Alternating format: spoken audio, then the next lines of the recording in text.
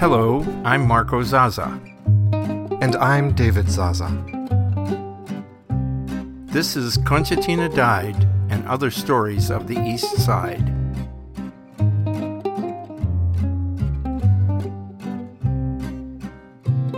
Over the years, whenever our family was gathered around the dining table, I would tell stories about growing up on the east side of Youngstown, Ohio.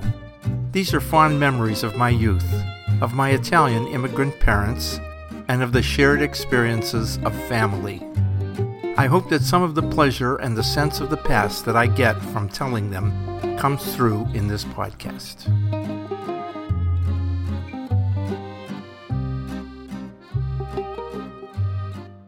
Family histories are layered, and of course subject to that ever-unreliable human trait, memory.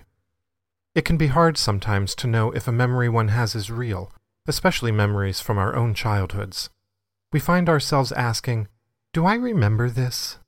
Or am I remembering a photo of it, and what my parents told me about it? Without memory, and perhaps without the mind filling in the gaps in our own histories, this podcast couldn't exist. And without today's story really happening almost 3/4 of a century ago, perhaps I wouldn't exist either. But life's too short to dwell on all the various things that had to happen in order for our own lives to be brought about. All that matters is that, imperfect or not, the memory Marco shares today reveals the connection, the unbroken line, between who we were as children and who we are today. Remembering the Parker Street Spring. Temperatures this week in North Carolina have been hovering between 90 and 98 degrees Fahrenheit, and we're constantly seeking the cool comfort of air conditioning and a cold drink. Back in the late 40s and early 50s, summers in Youngstown, as I recall, were just as hot, and air conditioning was an ancient electric fan that managed to push the hot air around, giving us a false impression that we were cooling off. Windows were cracked open throughout the house in hopes that a small breeze would help to cool things, and the shades were pulled down low, keeping our house in eerie semi-darkness. My brothers and I were constantly arguing about whose turn it was to stand in front of the oscillating fan, thus denying all others the cooling rush of air. Of course, the pushing and yelling only lasted as long as it took Mama to intervene and forbid any of us to come within yards of the fan. At some point, we would inevitably start to pester Mama for a cold drink, hoping that she would make some Kool-Aid, or even better, offer to open a bottle of Golden Age soda pop in one of many delicious flavors.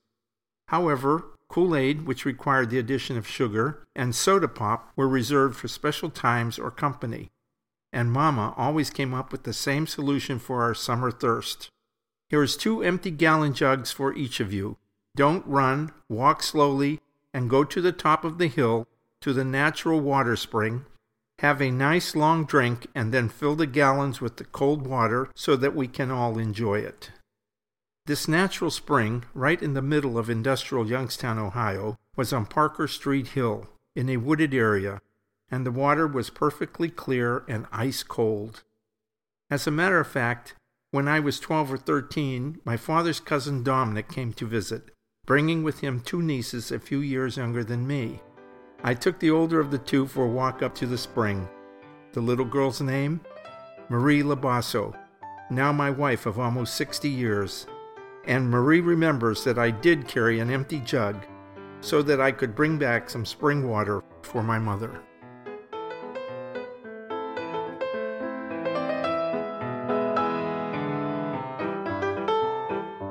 Obviously, this is a charming little story about hot summers, cooling off, arguing with your brothers about standing in front of the fan, and your mother sending you off to get the spring water, and that's all nice.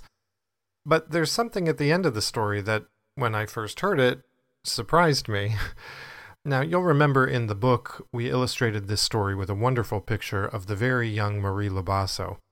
And by the way, listeners, you can see this picture and images for all the stories on the concertinadied.com website. So, Dad, let me just clarify, because you do make mention in another story in this podcast about meeting Mom as a young man. But you said it was at a wedding. in Pennsylvania. That's correct. We were both adults then. But in fact, you first met as kids. Yes. During this visit. And I forgot all about her.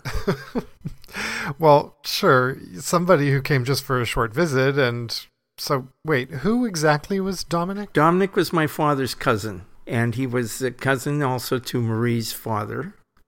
And he asked their permission to take Marie and her sister Irene to Ohio with him. They would be staying at my sister Martha's house. So this was just a short visit, a week or whatever. For a week, maybe. Yeah, right. I don't remember. So this is going back a long time. You're in your 80s. Yes. And this is what, 70 years ago? Yeah, so it's 70 years. It's a long time ago. Yeah. So it's interesting. It's like, well, I know it wasn't your first date because you were just kids. You were just taking this girl to the spring. Right. It was something to do. But what a great parallel in that this first encounter together was a walk, and now you've been walking along together for almost 60 years, and literally you go to this park here in Wilmington every morning. And we walk. And so you walk. But there's no spring. So, well, there's no spring, but you're still with the same person 70 years later. I am. Still walking. And talking.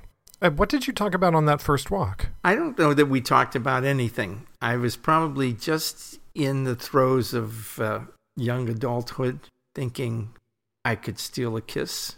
But she was having none of that. So I didn't. And we just went to the spring, collected the water, and came back home. I'll ask Marie later and see if she remembers what we talked about.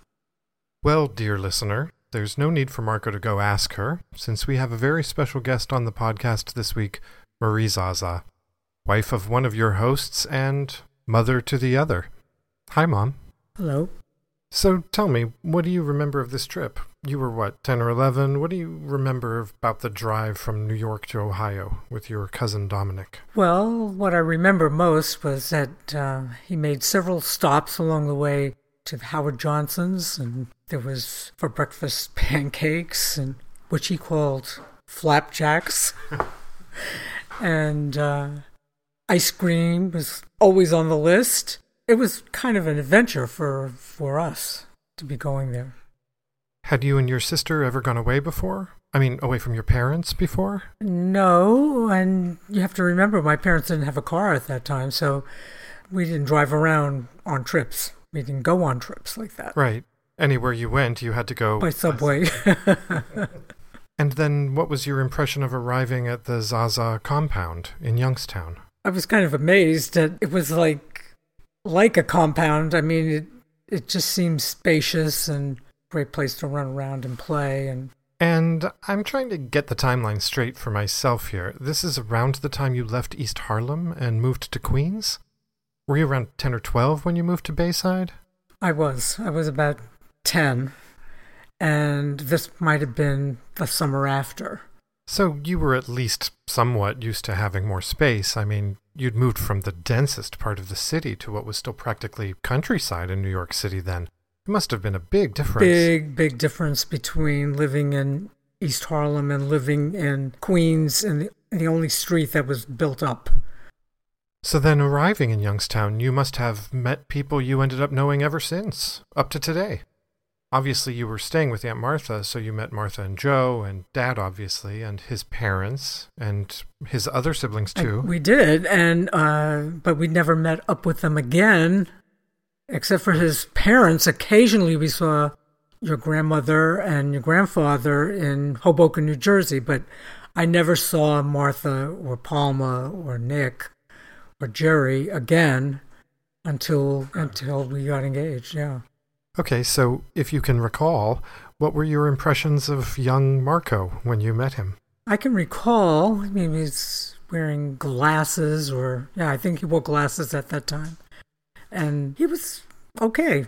We didn't really hang around much because my sister and I, we kind of stuck together, and we were mostly at Martha's house. And Diane and Linda were already born. They were children, small children.